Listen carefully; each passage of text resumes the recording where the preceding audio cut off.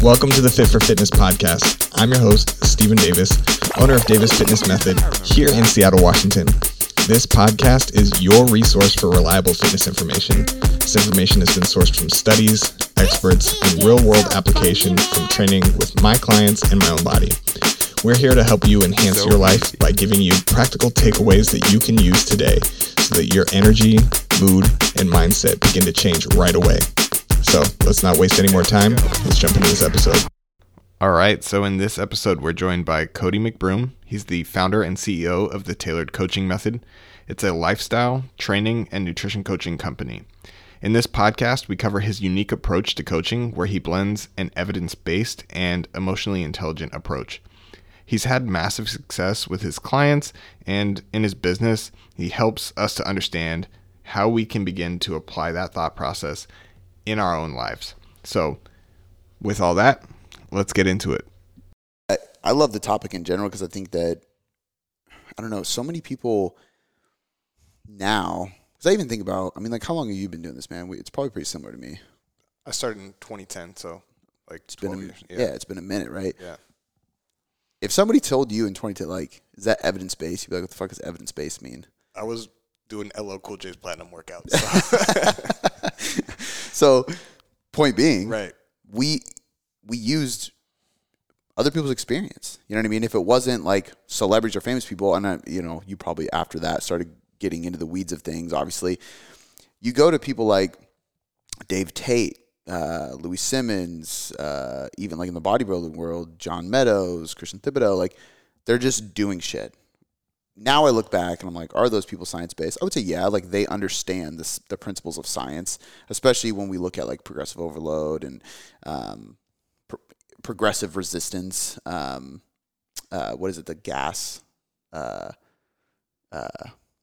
something adaptive syndrome. But point being is there's certain elements of science that were back then still, but people didn't glorify evidence. They didn't glorify research. It wasn't like, well, if there isn't a research paper on that specific method, I don't trust it. And I feel like that's where a lot of it is gone. And as of late, especially, I've been trying to publicly give it some pushback. I think for a long time I kind of naturally did, but it was I was almost insecure. Not insecure, but kind of afraid in a way to come out publicly and be like, I don't care that that's not evidence-based, or I'm doing this because I know it works regardless of what evidence says, whether there's none on it or there's some against it. But now I just, I'm at a point where I'm like, man, number one, I just don't care what people have to say to an extent. Number two, if I'm seeing it help people, that's why I do what I do. So who cares? And number three, at the end of the day, there's just not enough. The more you actually learn about research, the more you realize there's never going to be enough research to prove everything, and there's never going to be a perfect study. So even in some of the stuff that I do that isn't quote unquote completely backed by science, I would argue that I don't even think you can do the perfect study to give me the answer I need. Whether it's the sample size of people, the types of people you're taking through it, the duration of the study, the things you're there's just so many things. And that's not a shot to researchers. Their job is fucking hard, but you can't create a perfect study. Right. So. Right. And so with each person that you have in front of you, it's kind of like your own version of said study, right? Mm-hmm. So when you have somebody and, maybe they're like, I want to try this thing, and you might be getting, you're like, okay, well, we know that this kind of aligns more with what we know is evidence-based, but I'm willing to give that a shot. Are there times where you're like, this actually just doesn't really make sense to even try out? Yeah. Versus, we actually know that this is going to be the best thing for you. Yeah, I think, a good way to look at that, too, is, even, calories in versus calories out. That's gravity, To a certain extent, you're just this method I think works. There's not a lot of research to prove that this thing does what I think does. However, as long as it's not going against the clearly defined scientific principle of calories in versus calories out, it is what it is, So a lot of people with intermittent fasting, for example, people were pushing that, and they were trying to find reasons why it worked outside of it. Just was you're skipping breakfast and that cuts calories. Ultimately, that's what's going on here, right? Mm-hmm. But that's even that's a good point too, is I'll use intermittent fasting with somebody if it allows them to adhere to the scientific principle better. It's even like the muscle and strength pyramids, and this isn't a shot at that because I think Eric Helms did a great job with that. It was one of the things that really got me into a lot of the evidence-based stuff. But I've been asked often, like, do you agree with that? And I'm like, I agree with it theoretically, but I can't tell you how many times me dialing in somebody's meal timing or nutrient timing, which is way above macros, micros, calories, is the only way I got them to actually adhere to their macros that I wanted them to adhere to, or the calories, right? If I didn't dial that routine in, which was focused on nutrient timing, they wouldn't hit the calories. Right. Or in another regard, sometimes, do you ever miss like when you first got into lifting, how much shit you thought was doing things that wasn't, it's like exciting, right? Like there was something cool about that. Yeah, there was actually, I was just having a conversation with Tris about this. I was like, dude, sometimes it's just about the magic. And it's like, it might not do anything, but it kind of makes it feel special. And it like pre-workout, I'm like, it's kind of just about the magic and setting the ritual. And it's like, I get into this thing by doing this. And it might be weird, but yeah, 100%. Well, and for people, the art of coaching to an extent uses that as a way to trick people into what actually works. So if me laying out this mythical meal timing thing gets you hyped up and gets you to adhere to your calories, which is really what is science-based and what I want you to do, then I'm winning. That's not a negative thing, but like the science gurus who aren't in the trenches actually working with people will never allow that to be okay. You know what I'm saying? So, right. And I can think of a lot of scenarios where, to me, that makes sense. I can even think of diet breaks, for example. This was one that I gave a lot of pushback to because all this research came out that just showed it is purely psychological. There's absolutely zero physiological changes in there. There was a little bit of research to show muscle endurance improved. So I guess that's physiological because that's like physical attributes. But it's obvious you restore glycogen for a full week, you're going to be able to crank out more reps. Yeah. I would also say if you did a 6-month diet, which is longer than the study that found this, and you used a diet break every third week, and it allowed you to squeeze out more reps and not gain more weight because you controlled the level of intake. I mean, to me, that's going to lead to more muscle retention at the end of it, or muscle growth, potentially recomp, right? But we don't have long enough studies. There was the one where it was like 5-2 diet. So it was like 5 days on, 2 days off. And the 2-day refeed group retained more muscle tissue, but then people bounced back at it and were like, well, if you're doing the bod pod, it's just sensing more water because you're doing the bod pod after the refeeds. Totally true. So you can't really say it retain more muscle. However, muscle is 65% water. So if we're more consistently fueling the muscle with more water, it's probably going to train harder, train better, recover better. Like you're going to be less likely to get injured, better recovery, less cramps. Like, I don't know. That to me is going to lead to more muscle retention. If we just go by what is defined in research, we can't say that. But if we just think about it, practically speaking, it's probably what's going to happen. And then the other thing with the whole diet break situation too is like there was an interesting study on the placebo effect, and I fucking love placebo studies. But there's a few different ones. One was an aerobic study. So everybody has an aerobic gene. That's why some people are just great at endurance sport. Doesn't mean you're going to be the best. It just means you're more likely to progress with that than someone who doesn't. But they took all these people in the study. They tested their aerobic capabilities with the test. And then they did the gene factor. They took all the people who had the gene, told them they didn't. Took all the people who didn't have the gene, told them they did. And the test results switched when they retested them, like later on. So they started training them, then they retested them. The people who actually didn't have the gene but were told they had the gene did better and improved, and they did better than the group that did have the gene that was told they didn't, because their mind just shifted, and they automatically assumed, like, either I'm going to be great at this or I'm not. They did the same thing with the milkshake. Two groups had the same milkshake, calories-wise. One group said it was like 200 calories. One was like 600 calories. Everybody had a 400-calorie milkshake. And it was like 210 and 617, but like roughly speaking, 2, 4, 6, right? The group that was told they had the 600-calorie shake, their literal hunger hormones changed after drinking the shake. So leptin, ghrelin, metabolism, all these things shifted, and they reported less hunger, less cravings, more satiety after drinking the shake. Whereas the group that had the lower calorie shake did not see those same changes and was still hungry and not satiated after the shake, even though they had the same amount of calories. So like the way we think can literally change things in our body. And the reason I'm saying all this is because if I have somebody who needs a diet break, I think physiologically, because they're stressed the fuck out. They're a mom with 3 kids. They're training 5 days a week. They're in the pursuit of a fat loss phase. All of which, again, you won't find in a study because studies are using usually college kids who have no responsibilities. So, like, how much is that applicable? I mean, it is still, but you got to consider these things, right? In the trenches, it's just different. Yeah. And so if I tell this person, we're going to take a diet break, and I believe it's going to help you because I think it's going to reduce cortisol. I think if we reduce cortisol and stress hormones, we are going to see a byproduct of other hormones improving or kind of having more of like a protective insurance policy, so to speak, so we can help your thyroid, help all these things. And maybe I'm like walking on a branch, I'm like reaching with this, but I can almost guarantee this person's going to see better changes because they believe it too. Because your mind is going to shift, right? Yeah. So some people will listen to that and be like, so you're basically lying. No.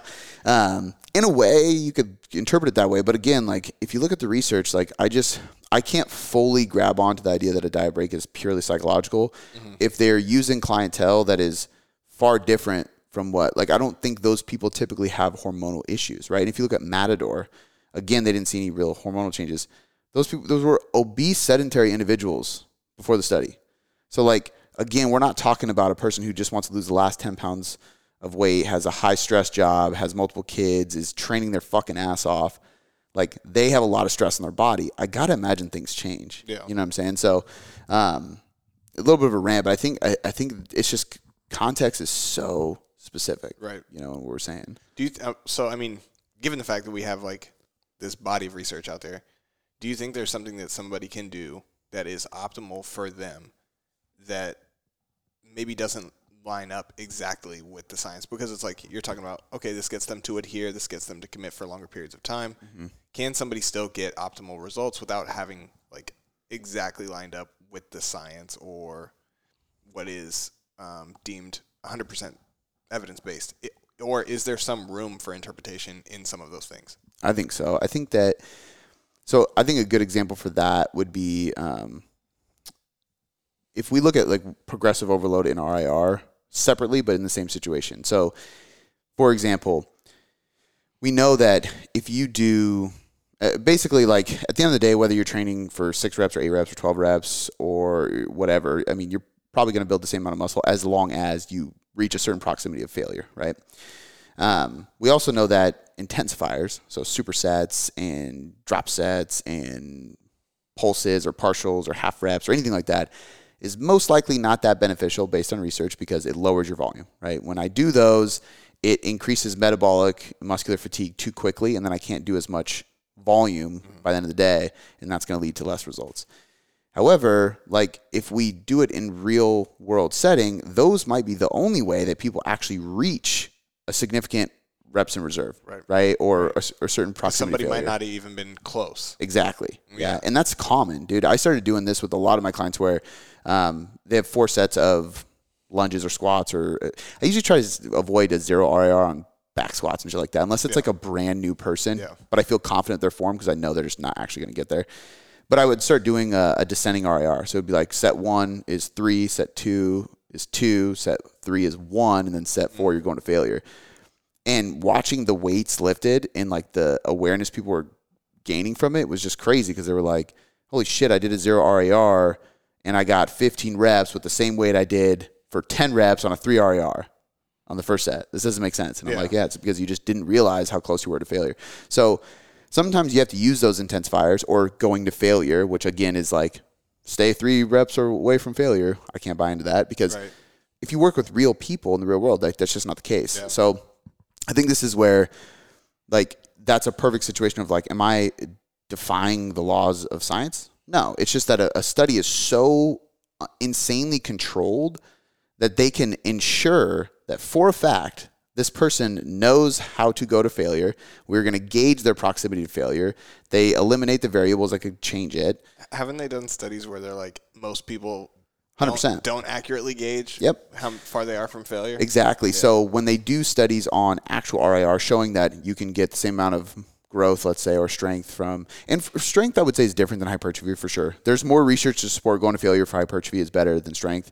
Absolutely. Because it's neurological. Yeah. Strength is. And it's a skill. Like the skill of the movement. Exactly. The technique of the movement itself. Like trying to fucking snatch to fail. Yeah, to failure. Makes no Like, sense. what? Taking a muscle to failure is part of growth is taking it to exhaustion, right? Yeah. So like, but when they do those studies, they vet people. So they make sure that they either train these people to learn how to use RIR properly, or they've gone through the right prerequisites to assume they can. But they've done studies on people who had no prerequisites prior, and they go, the one I'm very familiar with is they put 10 rep max on the bar for a bench press, and they have a spotter, and they're like, hey, you're going to go to failure, put your 10 rep max on here. And I want to say there's one person who got like 8. So there was like one person who was overzealous. Everybody else was, I think the mean average was 16 reps, and there was somebody as high as 26. Oh, shit. Yeah, so out of the group, if the average was 16, it was supposed to be a 10 rep. It just shows you that people don't really know what is failure. Granted, these people had a spotter, so it was like for the first time they could actually really go balls to wall failure. But that would also mean if they truly understood RIR, then they would have got 11. Right? Because the 11th, they would have failed, and they would have had to have help from the spot because their 10 rep max would have been their 10 rep personal by themselves max. Right. But it wasn't. So nobody hit 10. No. Okay. No. Out of the entire group. Like I said, I think there was one person that only hit 8, so I think they overestimated. Right. But from what I know, there was a lot of participants in it, but the average was 16. I know that, and the highest was 26. There might have been within that a couple people who hit 10. But if the average is 16, we know that the vast majority went way over. And if somebody's in fucking 26, and it's also, I would even say, going to failure is a skill in anything, because anybody listening, like, if you've ever said, yeah, I've done like my 1 rep max and failed, that's different than doing a 10 rep max failure. It's different than a 20 rep max failure. Yeah. It's different than doing an assault bike for 10 seconds to max effort failure. You know what I mean? Like, they're all different. Right. It's different than a box jump max effort. Like, that's not even really to failure. It's just like, how high can you fucking jump? Yeah. And you might fail, but it's not like failure through exhaustion. It's failure through power. It's failure through aerobic endurance. It's, you know what I mean? So, it's different. I did a certification where I had to test a bunch of different things, and the assault bike was the one that was the hardest for me to really get, because they had a formula that actually broke down, like, if you're actually going to failure, your heart rate should be at a certain point. And I couldn't get my heart rate to that point at failure for me within this like certain bout of intensity. Oh shit. Which really, like, it took me a while to get, but really it was just, I was too mentally uncomfortable with going to that place on the assault bike, because I'd probably throw up, or right. I'm not a CrossFitter. I fucking hate the assault bike for max effort. So it's like, I just couldn't do it. But so when you're thinking about, okay, like, this might not line up with the science, but I feel like this would be best for this person. Like, what is the thought process behind that? So like, in the instance where you're like, oh, this person, like, if we do a diet break with them, or this other person, it's like, hey, if we do intermittent fasting with them, they might actually constrain their calories. What's the thought process behind that? How do you know that that's something that might work out with them in the long term? Is it iterative? It's not like definitive, like, okay, this is what you're going to do for this amount of time, or it's like, we're going to try it for this amount of time, see how we feel. Yeah. Like, what's the approach there? I mean, obviously it depends on what the thing is that we're trying to implement, obviously. And I try to make sure that people understand why still. So even like intermittent fasting, for example, I will still tell them, like, this isn't magic. You know, I'm not going to lie. But I will base it on, you know, have they done this in the past? Did it work? Didn't it work? If it didn't, why didn't it work? If it did, why did it work? How do you, how hungry are you in the morning? How hungry are you at night? Like, what is your schedule? Like, all these different things. And then present them with 2 pathways. And this is like motivational interviewing. It's for any coaches listening, it's an amazing thing to study. But giving somebody 2 paths to choose from is always going to lead to better adherence and success with them, because they're deciding, they're committing, and it's their choice. Versus if I tell them to do X, Y, Z, they're going to be more likely to be resistant. Now, some people, if you're a good coach and marketer, you have the know, like, and trust factor, right? So if I tell you to do something within a coaching setting and I've accomplished a good relationship with you, you're probably going to listen and do it and be successful with it.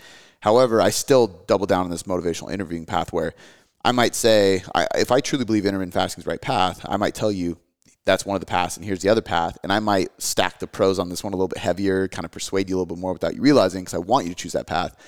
And I know that's the better path. Both will work based on research, but this is probably going to be the best one for you. And I know that. And I want you to choose it, because I know if you choose it, on top of it being the best one, your adherence is going to be higher with the best plan for you based on what I know. So it really depends. It's so hard to say because in with training, it's the same thing. It's like, honestly, I think a big part of art of coaching is this, but like a big piece of it is just asking the right questions.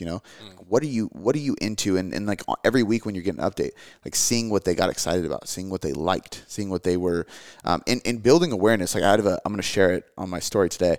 The first thing in his update, he said, I'm going to title this week the Blow Your Fucking Mind Week. I was like, well, this is a good start, right? We're reverse dieting, and he was like, he listed all the things that he was feeling from the reverse: better pumps, better vascularity, his joints weren't hurting as much, better hydration, all these things, much of which he's probably heard me say, much of which I've kind of hinted at him will happen as we reverse, because I wanted to create a positive pathway going into this reverse because a lot of people are resistant to it. And now he's noticing more of those things. So this isn't like placebo, like he's only getting pumps because I said he was going to, but like he's noticing them more because I pointed them out before they happened. And now he's like, his awareness is like waiting for these things. And then when he starts getting a better pump from it and seeing more vascularity, he's like, holy shit, this is working. Right. And then he probably trains harder, squeezes the dumbbell harder, gets a better pump, gets better results. It just stacks. So, again, I think sometimes it's when I see that, now I can lean into that more. So if somebody is hyped up about some drop set or partials, or they felt something significant in a certain movement, I'm going to just we're going to go that route. Even if like science says this other exercise is better, like biomechanics would tell me that everybody's going to have a different exercise selection. Right. But I'm going to lean on what they've told me. And that'll dictate a lot of it. Again, I think it has to boil down to I'm never going to put something into a nutrition plan that tries to defy the law of thermodynamics, calories in versus calories out. But if I can pick apart the things that are maybe more like not evidence-based, more like, I don't want to say pseudoscience or guru-ish because I hate those two things, but more like in the trenches, like there's nothing to back this up, but I've seen it work. Like if I can put those things in and it's going to help, it's going to help. Like even I think of this all the time with like clean foods. Everybody hates you got to be flexible and stuff. Anybody who follows a diet that has way more clean foods, they get better results. They get leaner. Like it's just a fact. Now, is it because the calories of a sweet potato are superior than the calories of something like white bread? No. But like the more processed something is, the less micronutrients are in it. People will kind of try to double down on that, but I would say it's probably not going to affect your body composition enough to lean on that. But the fact is, the more processed something is, the more likely it is that the food label is inaccurate, and therefore your calories and your macros are inaccurate. Mm-hmm. So people will double down on this idea of all calories, you can lose weight on any type of food because of the calories, and that's right.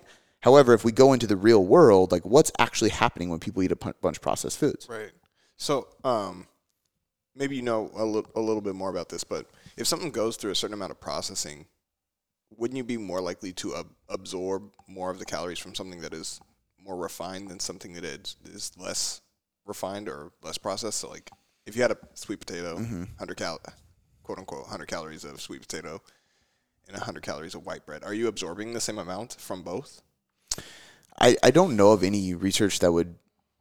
The hard part there is that, like, typically there's fiber in one, right? There's less fiber in the other. Well, in the less refined something is, less processed something is, typically the more micronutrients are actually in there, right? And like sometimes they fortify things like white bread and stuff with nutrients. So, do you absorb more of it? Maybe, but is there more present in the other one? Maybe. So does it balance out? Probably, okay. Right? And then the other side of it too is, and there is research to prove this, that the thermic effect of food is greater with unprocessed food. So with something that's highly processed, and this makes sense, it is more refined. There's less work to be done as far as digestion goes. And part of digestion requires calories. So your thermic effect of food, how many calories you burn digesting food, lowers the more processed foods you have. So for people listening, this is not something where you're like, I can only eat paleo foods because I'm going to burn so many more calories. Right. It's not that great. It's not that significant.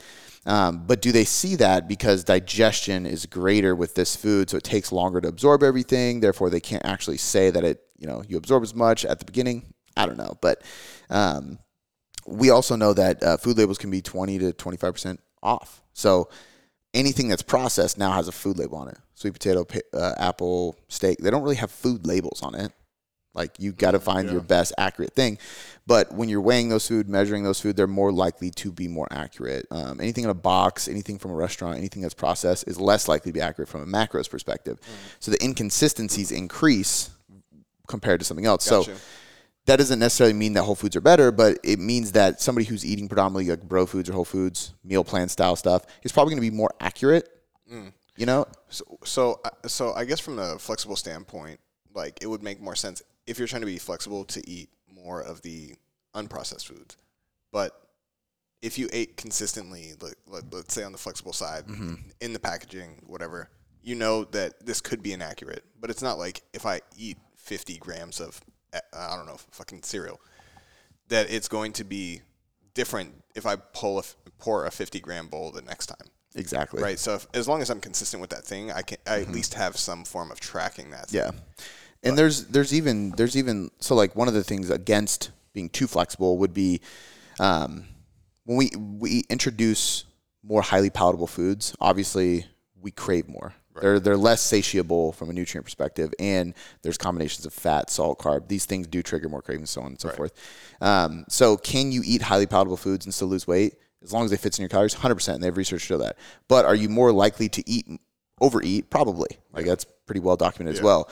However, there's also research show even with highly palatable foods, if you eat the same highly palatable food every single fucking day, you actually lower that desire to overeat. So cereal, for example, which can be a great pre or post workout meal, especially if you use like vanilla protein powder for the milk. Right. If you're doing the same one every day, of course. I think the problem becomes when we go like Mondays Fruit Loops, Tuesdays Cookie Crisps. You know what I mean? Like you're just shifting through them. Yeah. And you're just eating too much of that stuff. I do think it can cause problems. I even think of like protein bars. Protein bars can be considered healthy. They got protein. There's nothing crazy in there. But I can eat 2 in a row and I'm still not really satiated. Yeah. But if I have an apple and a chicken breast with some barbecue sauce and broccoli, I'm way more satiated. And it's just as many calories, if not more, or less. You know what I mean? So, yeah, I don't know. It's hard to say, but that's another example of like, well, research definitely proves that flexible dieting works, but I think there's value in being a little bit more rigid when we have a very serious goal. Right. Because I've just seen people like it's more accurate, they're more satiated, their energy's better, digestion's better, they feel better. Right.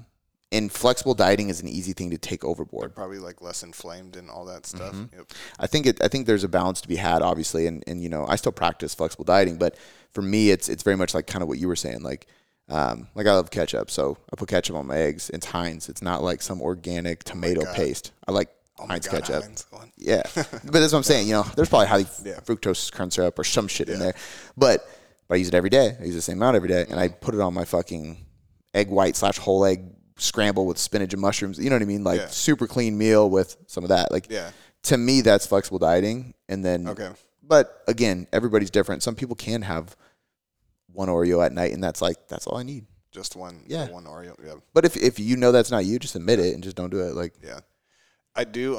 So there are times where I'm kind of like, you're gonna have to face the animal. And when I say that, I mean like yourself. And it's like you, but not you. It's the hungry you, the less like willpower driven you. Like, so if you're like, I don't really prep my foods. I kind of just, I'm flexible dieting all the way through.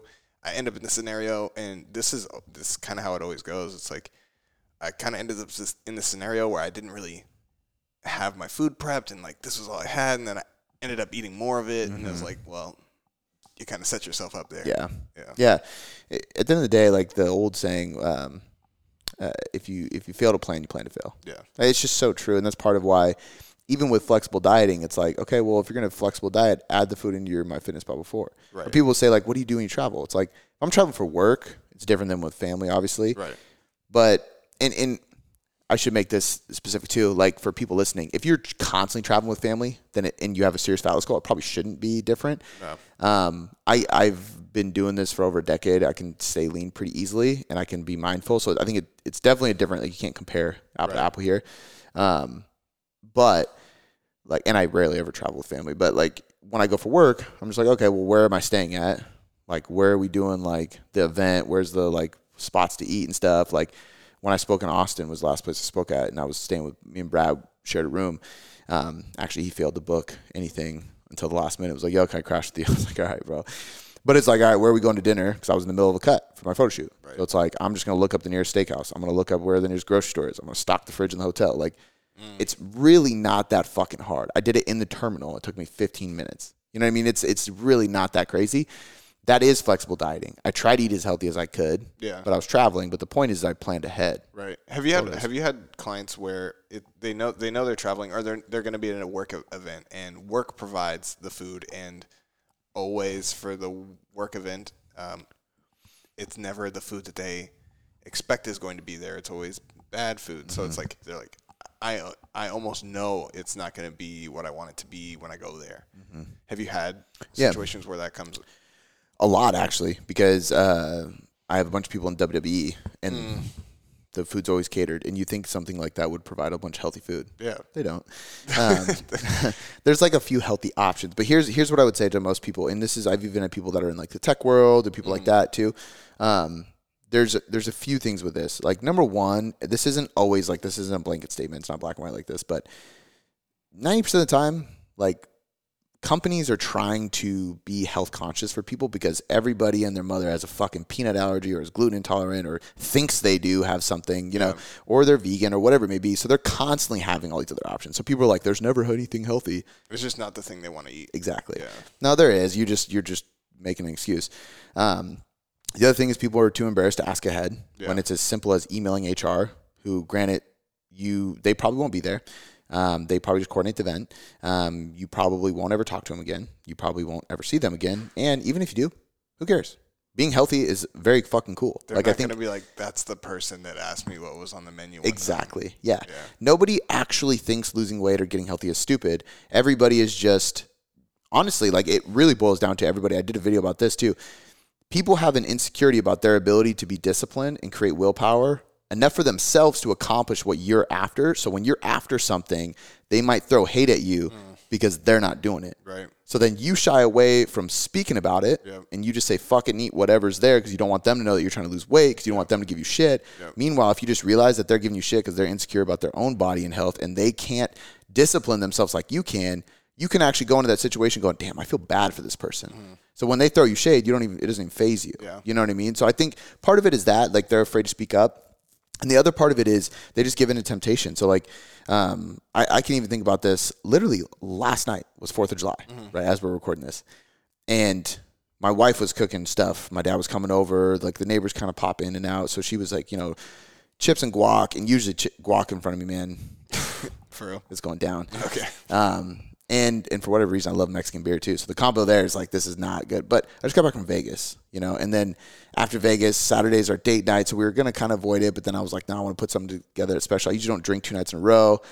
So I did. And I tried to manage my diet pretty well, but I definitely overate a little bit. So I was trying to pull back. And then Sunday I was good, started feeling better. And then Monday is 4th of July. It was in front of me, but I was like, you know what? Like, I'm hungry, and dinner's pushed out later than normal because we're waiting on my dad and all this stuff. We're going to eat somewhat healthy, but I just got to wait. And I did. I didn't touch a fucking chip. I didn't touch a beer because I just waited. And at the end of the day, it was hard. It required discipline, but I had to constantly remind myself. And a lot of people just go, oh, fuck it, it's holiday. They give in. So a big piece of it is like, it's not because I'm more motivated than you. It's because I'm more disciplined than you. And it's not like this cool high horse thing. It's just that the more you train discipline and willpower, the better you get at it. You know what I mean? And because there's really only healthy food in my house outside of like fucking little unicorn cookies and shit that my daughter wants to eat, that I just don't like, that doesn't, get me. I don't have to use my willpower all the time. So if you remove a lot of it, you don't have to use it. So when this situation comes up, I'm like, I'm good. Like, I can stay strong. And then we served dinner, and we had like, we didn't do like the typical 4th of July barbecue, because even my wife's like, I kind of want to just eat normal.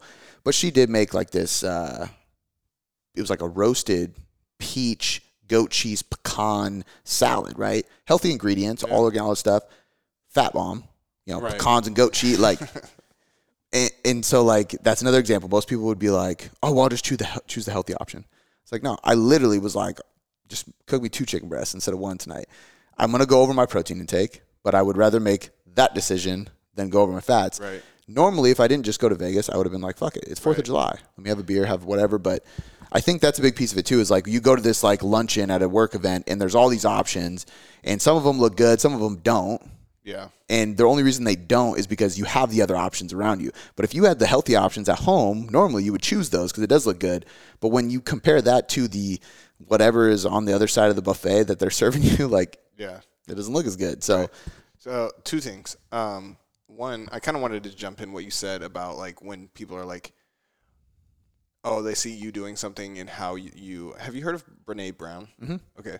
So what that person could be experiencing is a shame spiral. So they're like their way of processing you doing your diet thing, because you talking about diet food or diet food, you talking about dieting could bring awareness to how they feel about themselves. And then that process could send them into some sort of shame spiral. And their way of processing shame might be attacking other people. Yeah. It's like a defense mechanism. Right. And it's not necessarily that they're like really wanting to attack you. It's just like they're feeling the shame and they're kind of like, yeah.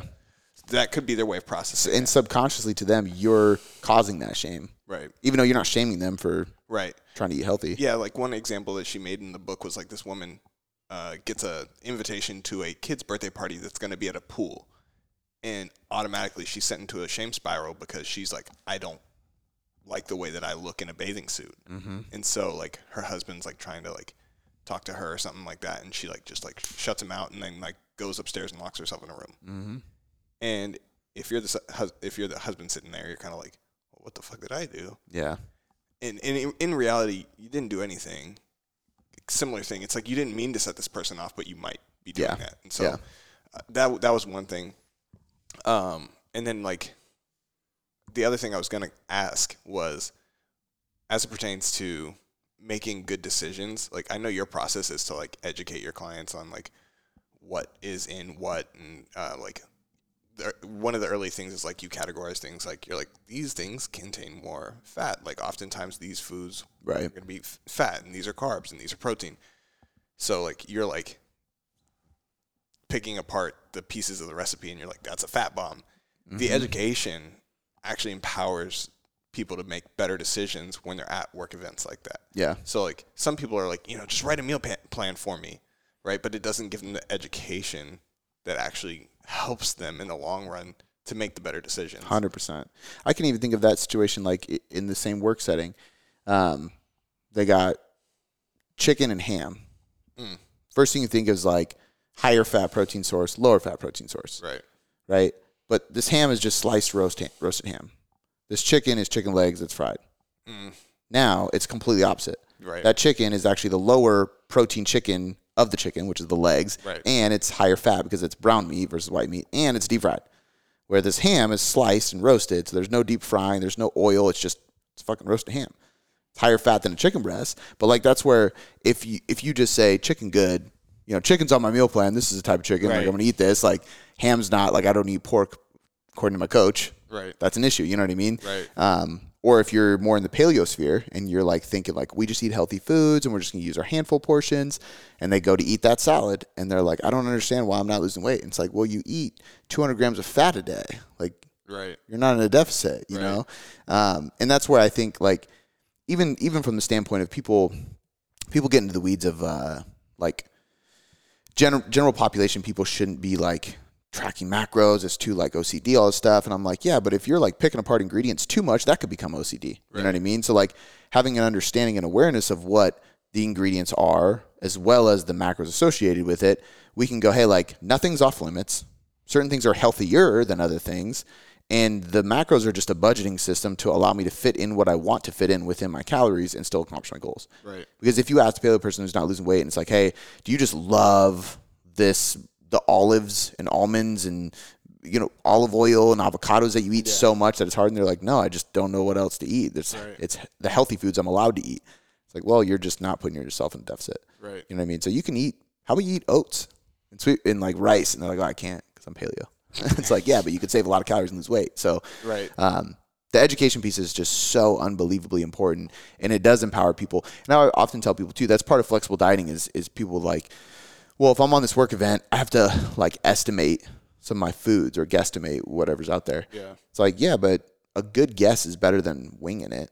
And at the end of the day, tracking macros is guessing anyway, because like that 4-ounce chicken breast, that's 2 grams fat and 26 grams protein. We don't know for a fact that it's exactly that, or that every 4-ounce chicken breast is exactly the same. And people think it sounds weird, but I've said it to so many clients and it clicks with them. It's like, do you think every chicken walked the earth and ate the same amount of food, walked the same amount of steps, had the same amount of muscle, same amount of hydration, same amount of nutrients, same farm raised, same parents? We know genetics plays a big role. And they like laugh, and I'm like, but that's legit. Like that chicken breast could be 23 grams protein, could be 30 grams protein. Who fucking knows? 26 is a really good estimate. That's as good as you're going to get. So trying to be, when I set your macros to 185 grams of protein and you think you need to be exactly 185, you're still not there. So you're creating an OCD tendency for no reason. You like trimmed something off. Yeah, exactly. Like I often say, like, don't throw the one blueberry out to hit 100 grams. Like it does not matter, you know? That's part of flexible dieting too. Right. So I was going to ask you, do you know around what time frame have you always done flexible dieting or like been aware of flexible dieting? No, okay, not at all. What were you doing before? I tried everything, man. So when I first got into all of this, I was trying to lose weight, and I was 18 years old. I graduated high school at 17, so I actually started trying to lose weight at 17. And the first one I did, I just grabbed Men's Health magazine. It was just like, I think it was Jay Cutler's diet or some shit, you know, his cutting diet. Right. And because I should be eating the same amount as a 300-pound steroid-using bodybuilder. As a 17-year-old who's never lifted. And so I just started following that, and it was basically just like, eat brown rice, tilapia, and asparagus 4 times a day. That didn't last very long, especially because I didn't know how to cook. And then the second one, because I worked at a Rite Aid pharmacy, they had those HCG things, and it was basically like a droplet. You put this droplet on your tongue, and it's funny because I'm like, those were hot back then. What did that shit even do? I don't know, because you look at the meal plan and you had to buy their special rice bars. It's like a rectangle rice cake, and you would eat those 3 times a day. So that was like your first 3 meals, and then your dinner was brown rice, grilled chicken, and a green vegetable of choice. I'm like, that drop didn't do shit. I was eating 800 calories a day. Right. That's it. And I lost hella weight. I lost like 30 pounds. Gained it all back real quick. Right. Then I started kind of getting with it a little bit, and I was like, you know what? I'm not even going to worry about that. I'm going to start training. I didn't want to go to the gym because I was just intimidated by the gym. But then I started going to the gym and just trying to eat cleaner, and that's actually what worked. And I started, I subbed whatever cereal I was eating for Special K. I stopped drinking regular pop. I started drinking diet pop. I stopped eating white bread. I started eating whole wheat bread. So some of it was probably I was actually just training hard, and some of it was I was just, you go from Fruit Loops with 2% milk to Special K with non-fat milk, you're creating a deficit, you know? Right. So I started losing weight that way. And then I started going to school for it and shit and started like learning more. The first like diet I followed after that point to try to get really lean was intermittent fasting, actually. And it was back when it was the Warrior Diet or the Renegade Diet by Jay Frugia. This is way before any of this shit was cool. Lean Gains was like starting to arise, and that was like Martin Burham before he kind of like went off the face of the earth for a while. And that worked super well for me. Again, it just managed my calories. I was able to eat. I would wake up, go to school, and then I would go straight from school to the gym to intern, and then I would go from the gym to Rite Aid to work and close the Rite Aid. So it just made sense. I was like, I'll just start eating after I'm done with school, which was at around like 2 p.m. So I would finish, grab something on the go, which usually like something from Super Subs, muscle milk and a protein bar, and then I would eat something again right before I trained. I'd have a huge meal at night. Like that was just what I did. Right. And it worked, and then I tried to put clients on it, and it didn't work for 75% of them. And then I hired a bodybuilding coach to do a prep, and I did a 12-week prep, got absolutely shredded, but it was a meal plan. So when I adjusted, or he adjusted the plan, it was like, take oats out of meal 1, or like 1 slice of bread instead of 2, right? But there was no macros associated with it, so I didn't understand what was going on. Crushed it, got shredded, went on a cruise raft show, said, I'm good, coach, peace. Like, I know what I'm doing now. Gained all of it back. And then that's when I discovered first Lane Norton, then Eric Helms. So I started researching because I was like, what the fuck's going on with my metabolism? Found Metabolic Damage at the time by Lane Norton. He was sitting by his pool. This was probably like 2012, I think, when he made those videos. And then that led me down a rabbit hole, found Eric Helms, Muscle and Strength Pyramids on YouTube, like way back. And then I just started going down this crazy rabbit hole, got certified with nutrition and stuff like that. And that's when I kind of discovered flexible dieting, like the bodybuilding forums and shit like that. Gotcha. Yeah. Mine was like, you know, Omar Isuf, Matt Ogus. Yep. So like I found Elms through Ogus, and like before all those guys was the Hodge twins. Yep. Remember them? Yep. And so when they were doing their version of flexible dieting, it was kind of like, oh, we eat one fucking crappy meal, and then sometimes we pound some protein shakes. Yeah.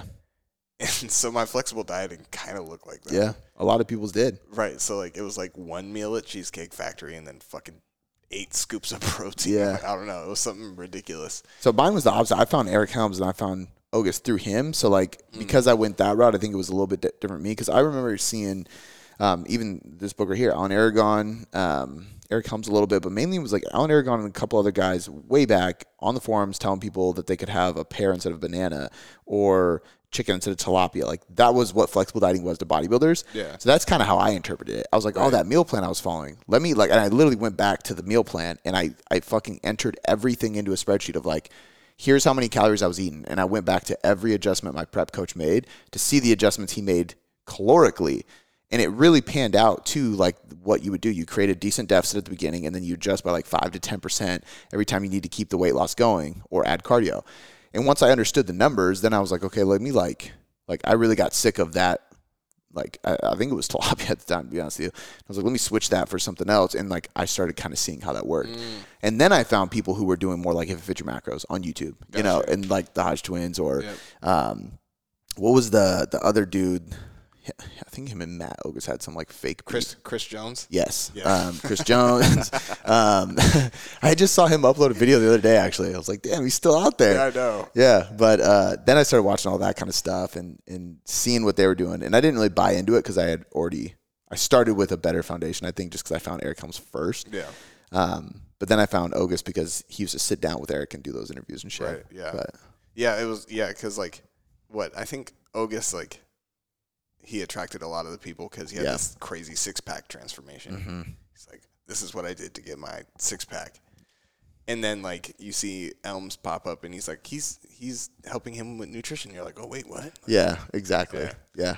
So you're like, follow this guy. Yep. He must know what he's talking about. Yep. So, yeah. So I think that was kind of the route I went. Omar like had an evidence-based approach to some degree, but so you're like, I'm getting a mixture of like a lot of the bro from like Chris Jones and the Hodge twins, and they would claim to be like science based, but like a lot of it was not. They'd be like, oh, this is what the scientists say, and then they do their thing. Yeah. So, but dude, all of it, like I think, kind of early on was like that was for me like when everything was magic, right? And so like they were also doing not just like If It Fits Your Macros, but they were also doing intermittent fasting. And they thought that like that was for sure the reason they had lost their lower belly fat. Yeah. Well, because insulin sensitivity and, you know, I mean, even I remember Poliquin even had some stuff out about like you're going to store more body fat around your midsection if your insulin sensitivity is poor, if you have high cortisol levels, a lot of like stuff that's just not really proven. The cortisol stuff maybe, but you'd have to be like seriously fucked up with cortisol levels for that to be accurate.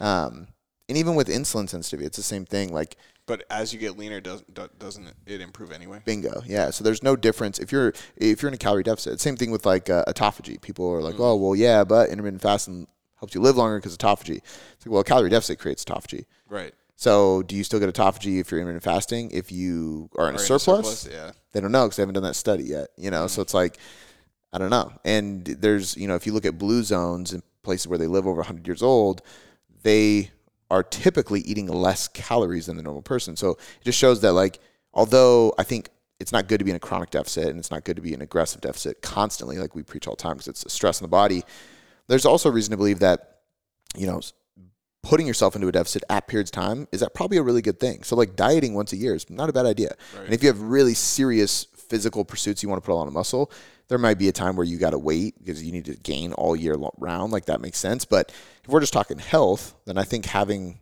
cycles of maintenance and deficits is actually important for health. You know? I think that's one last thing I wanted to jump in with you was kind of like, so what kind of spurred all this? Why I wanted to hear from you was the fact that you were like, okay, like, yeah, like science might say like we should go longer sometimes with our diets, and like other times we can go a bit more aggressive, and then like this is why this has been my approach, and like that selection process and like how you knew what to do for you. Yeah. And is there a way for somebody to implement that similar framework for themselves? It's like, okay, I need to know this about myself so that I can do X, and like maybe like again that also applies to like certain things you do in business where it's like, okay, right now I'm going to go really, really hard. These other periods, I'm still going to go, but just like it's going to look like this instead. Yeah. I think that, so the first one I'll attack is like the overarch, like for business and stuff like that, just the overarching theme. I've always been really big on like the 4 quadrants of life, right? Whether you want to call it body, being, balance, business, fitness, faith, family, finance. Like there's so many people that do this shit, but there's really just those like 4 pillars in your life that people focus on. One's your health. One is your mindset, your emotional well-being, spirituality, connection to God, whatever. One is going to be your relationships, whether it's a spouse or family or friends or whatever. And then one is going to be your business, your finances, your career, savings, so on and so forth. In my experience, if you try to set big goals in every one of those areas, you're not going to accomplish any of them. Or they're just very small goals. And that's where like your standards are just too low. So I do think there's this idea of like produce and protect. So it's like quarter 1, maybe you set this huge goal for business and for your relationship, but it's like, hey, like let's not diet right now, and let's not go on some like crazy spiritual retreat or try to find God. Like let's just focus on these 2 things. And then maybe after you accomplish like, an amazing relationship and a huge business, you go into protection mode. It's like, okay, now I'm going to protect these 2 categories.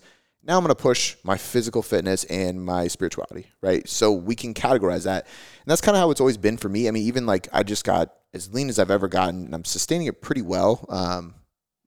I would say I'm like a little bit heavier than I was on my shoot, but the leanest I've been in a long time, and I feel great. But like I wasn't full throttle on the business during that time. Intentionally. I was like, okay, well, how can we like just have fun with content? How can we refine systems? How can I like give back more to my team? Things that don't take a lot of brain power for me, but I know are important. Right. And I'm not going to be mad if we don't see leaps and bounds in the business, right? And then there's other categories where I'm like, every week I'm thinking of like just crazy unique ways to date my wife or give her gifts or leave her notes and like take Blakely for daddy-daughter dates, stuff like that, putting a lot of effort and attention to my family, and then I'm cooling off on my physical fitness, right? So I think there's definitely this ebb and flow with that. But when we think of this type of thing with a diet and how to approach that, there's less things to worry about. It's either do I diet right now or not? But then after that, it's how do you know that? If you should diet right now or not? That one is like, I mean, number one, going back to the first thing that I said, are you focusing on all those categories, right? Is this a time where you can go into like that protection mode for the others? Like, hey, like your career, your family, like all those, are those in a good place? And you can just like, they can maintain for the next 3 to 6 months, like however big your goal is. While you put these like other things on your Bingo. plate. Because you have other large habits that need to be in play in order for you to do this. Yeah, and they're going to take more time and attention from you. And if the answer is yes, great. The other thing is going into like, how stressed are you? Obviously, if you're super stressed, you're not going to be very successful. Whether that's, and me and Brandon Roberts on my team did like a research review on does cortisol stop fat loss? Does stress stop fat loss?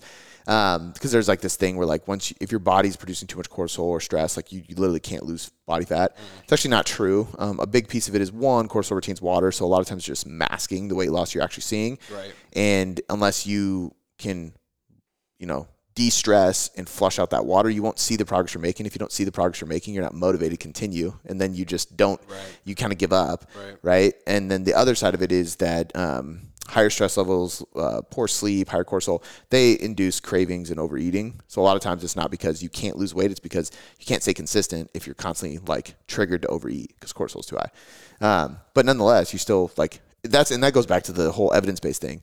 Well, evidence actually doesn't say that cortisol stops fat loss. Actually, it's a mobilizer, so it can actually be promotive of fat loss depending on how you're using it. And if you're able to trigger cortisol while you're training and when it's needed and then pull it back when you need to recover. However, like if stress is chronically high, you won't lose weight. Right. So in one sense, it's true, but it's not true because of what people thought, based on research. So those kind of things come into play of like whether you should diet or not, period. Because if you're stressed, your lifestyle doesn't support it, so on and so forth. And then there's plenty of times too where people will come to you, and they're chronic dieters. It's like you've just been dieting too much, or you have body dysmorphia. Like you actually don't need to lose weight. You need to build muscle. And I see this mostly with women who have tried to lose weight constantly. And I'm like, you're not even overweight at all. Like you need to eat more food and lift heavy. Stop doing cardio, stop dieting. But then once we get into the diet, if somebody is like, let's say we check off the box and we're like, yeah, you're good to diet. Let's do it. Should you go fast or slow is the next question, And I think that I've changed my opinion on this over the years. We actually just literally aired a video on YouTube about this today as we're recording this. And like, there was a lot more research to support the idea of going slow because you're more likely to maintain muscle tissue. But there's more research coming out now that shows atrophy during diet is very hard. it's very difficult to actually accomplish. And a lot of it is glycogen depletion. So a lot of what you lose muscle-wise during a diet usually is just going to be replenished as soon as you start actually eating food again and training properly. So during the reverse or during refeeds, stuff like that, and that's another reason why maybe those diet breaks and refeeds are important, you know. But there was a recent study that I talked about in the video that had a severe and a moderate deficit group. The severe group did 4 months of like a very, very aggressive fat loss diet and then 8 months of like slow and steady. So there was a 12-month study, which was really cool, but like 4 months of just grinding and then like pull back and just ease into it for the rest of the year. Whereas the moderate group just did slow and steady the whole time. And the group that did severe first actually lost more fat mass by double by the end of the year. And they didn't lose any more muscle tissue or strength at the end of it. They tested everything. Because if you would have looked at the, like from what I could tell in their interpretation, and I listened to a couple people interpret it too, at the 4 month cutoff after the aggressive phase, they did lose some, but they replenished it during the 8 month follow up. So by the end of it, they lost more fat and didn't lose anything. Yeah. What's the timeline that you're looking at? Exactly. So if we do a 3 month study and we go, oh, there you go, lose more fat. It's like, yeah, but we've got our answer. Exactly. There's but with the evidence. with your clients, you don't do that shit. You know? Exactly. They go through a 3 month cut and then you help them after the 3 months, you know? So that's where things start to change. And the only downside was like they saw a little bit more of like bone mineral density decrease in the hip. The caveat is that the participants were between 45 to 65 years old and they were postmenopausal. So women who have already gone through menopause. So you go, okay, does that have anything to do with the bone mineral density? Did they try to prevent the bone mineral density by food selection or supplementation? Probably not, because they weren't expecting it. Now we have research, so we can't expect it. And then the other side of it too is like a 60-year-old, a 50-year-old, whatever woman that is postmenopausal is like the prime candidate to probably lose muscle tissue during an aggressive diet. And if they didn't, I think we're good for most people. You know what I mean? So I lean a little bit more towards rapid approaches now than I used to, as long as I have enough time to help them reverse afterwards. Because I think that, and again, at first we got to give them the options because some people's personality type just doesn't work well with that. But more often than not, the intrinsic motivation of somebody is going to be greater if we give them fast results. Oh yeah, because you end up talking somebody into a longer process than exactly. So if you go the first 4 weeks and you don't see anything, I mean, fuck, you got to notice something to keep going. You know, so I think that a big piece of it is just that. At the same time, if they're like, if it's slower but they are seeing something, they might be like, okay, well, you know, this feels easy right now. Versus like if you're putting their ass on fire out the gate. And for some reason they didn't see it then. They're like, because that happens too, where somebody's having a really hard time in the beginning and then they're like, I don't know if I can do this. But you know, and I think, and this is where it's so different every person because, you know, some would argue that like, well, if you have a person that's 100 pounds overweight, fuck yeah, be aggressive. They're not gonna lose muscle. But at the same time, it's like, don't, because they're not going to adhere to it. And you don't need to. You can just put them a little different. They're going to lose weight. Like it doesn't take much to get somebody to lose weight when they're 100 pounds overweight. And then you can think about the person who is 10 pounds away from being stage ready. They're probably more likely to lose muscle tissue than somebody who's just generally losing fat. So do you still go fast? But at the same time, there's really no way to not be aggressive at that point because you're already leaner than your body. Relative percentage-wise is exactly. Like huge. You're already leaner than your body wants you to be anyway. So like, that's where a lot of it just kind of goes out the window. It's like there's no perfect study. What, like 1 percentage point when you're that lean is like, it could be, sometimes it could be like a pound. And it's noticeable. You know, you like, lose a quarter of a pound, you can notice it. You know what I'm saying? So, it's hard to say. I am with a lot of the people we work with. I call them like advanced Gen Pop. So typically they are general population, but they're into this stuff. They study. They've read my blogs. Listen to podcasts. So they kind of like to geek out a little bit. They've been training for some amount of time. Exactly. I typically like more of an aggressive approach at the beginning and then pull back and ease into a slower reverse. You'll just let them know how it's going to feel like to be aggressive early on. Like, hey, we're expecting this, but like. Exactly. And that's a big piece of the coaching process, right? Is mapping out the periodization plan and saying like, here's what we're doing. Here's what we expect. Here's how you're going to feel. This is why we're doing it. And when you give them the clear cut pathway, there's no resistance to it. It's easy to adhere. So a couple things kind of surrounding your entire thought process on a lot of these things. A lot of them weren't like, hey, we might go counter to the research. Mm-hmm. It's like, hey, how can we use what we know about people to get them closer to the research in most cases? Yeah. That it didn't seem like you were like, fuck science. Yeah. It was like, hey, like, we're going to do this thing that doesn't necessarily line up with the science, but it's in order to get you closer to the science. Like, the drop set, like people not getting close enough to failure. And you're like, well, we know that about a lot of people. Like, the science does suggest that. Yeah. That most people can't accurately, like, find out what their 10 rep max is. Actually, 0% of people in that study. Yeah. So what we're going to do is we're going to do this thing that doesn't necessarily line up with the science, but it's going to get you closer to actually lining up with the science. Yep. So, it's kind of interesting because it wasn't like it's bro in the sense that it isn't hard to find in the science, but it was like, how do I get you closer to what the science actually says? Non-scientific methods that inch you closer to the science, basically. And even like with like I think a big piece of it too is I try to look at the research and pick apart the things that actually matter, where a lot of people just take it as like a blanket statement, you know? So like even I remember when the Matador study came out, as a nutrition coach, everybody was hyped up. It was like, oh, this is the way you diet, 2 weeks on, 2 weeks off. Like this is it. But then you start picking it apart and you're like, yeah, but the 2 weeks on, 2 weeks off had to diet for 32 weeks versus 16 weeks. So really, is it like even if they got better results, how many people can you commit to 8 months of dieting? Like that's a long fucking time, you know? So then you start thinking about that and then you go, okay, well, does it have to be 2 weeks on, 2 weeks off, right? Can it be 2 weeks on, 1 week off, 3 weeks on, 1 week off? Can it just be like 2 days in a row every couple weeks? Like, what about this is what they were trying to focus on making beneficial? How can I manipulate that to still abide by the science, but do it in a more practical way for the person? Right. You know, and that's where it was like, I started using 1 week diet breaks whenever I felt it was necessary. Right. It could be like, at first it was every 12 weeks and then it was like, 12 weeks would be a long time. But let's say it was after like 6 or 7 weeks and then it was after like 4 or 5 weeks. And then it was after like 3 weeks. And eventually it's like every week you have a 2 or 3 day refeed because you need it and you're getting leaner and it's necessary. You know, there's no hard rules to this stuff. Right. And then as it pertained to kind of intensity surrounding like your approach to certain things, like whether to cut fast or whether knowing or not, like this is a good period to diet. It was kind of like, hey, like, does this line up with the other things in my life? You had a holistic view. You're not just looking at just like, oh, because I am a nutrition coach, I'm just going to look at the nutrition piece. It was kind of like, hey, like what's going on in your life? Is this actually going to be a reasonable time for you to commit to this? Yeah. And then like being like, okay, well, now that I know that I can do that, here are some strategies, and like looking at lifestyle factors, like when they work, when they're hungry, like actually getting to know them. And these are things that people could do with themselves to like understand that. But like, if you don't know the appropriate questions to ask yourself, it can be incredibly difficult. Yeah. That's why a lot of people run in circles and they don't find the strategies that work for them, as opposed to coming to, coaches like us that like can put them through that process. And then they're like now going in the right direction. It's emotional intelligence. Right. This is why like as a coach, you got to know more than just what their goal is and what time they show up to the gym. Right. You know what I mean? I think a lot of people are like, oh, that's out of my scope of practice. Nothing is out of my scope of practice to talk about.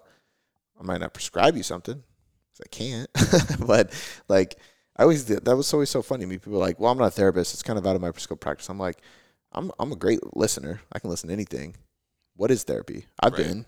It's fucking listening. And you're not necessarily you're not always telling somebody what to do. You're providing you're like, hey, based on what I'm hearing, these sound like they could be potentially good options. How do you feel about them? Yeah. And you're a lot of times they find the answer. Right. Yeah. You know what I mean? That's how therapy was too. I never got an answer from my therapist. It was just like, by the end of it, I was like, oh, well, there it is. I got my answer. I told you. Thank you. Yeah. Thanks for pulling that out of me. Right. Yeah. That's not out of my scope of practice. Right. So, I think that's what being evidence-based is. It's taken like being in the trenches, the art of coaching, emotional intelligence, working with people hands-on, real people, and bridging that to science, right? Like actual research. When those things come together, that is evidence-based. Right. Dude, so that was, you answered my questions. Dope. Yeah, that was really, really good, man. I'm stoked to get this done. I'm glad you came here to do it. Of course. So thank you for having me on, and thank you for being on mine, because this will go on both. Yeah, it was awesome, man. Thank you so much.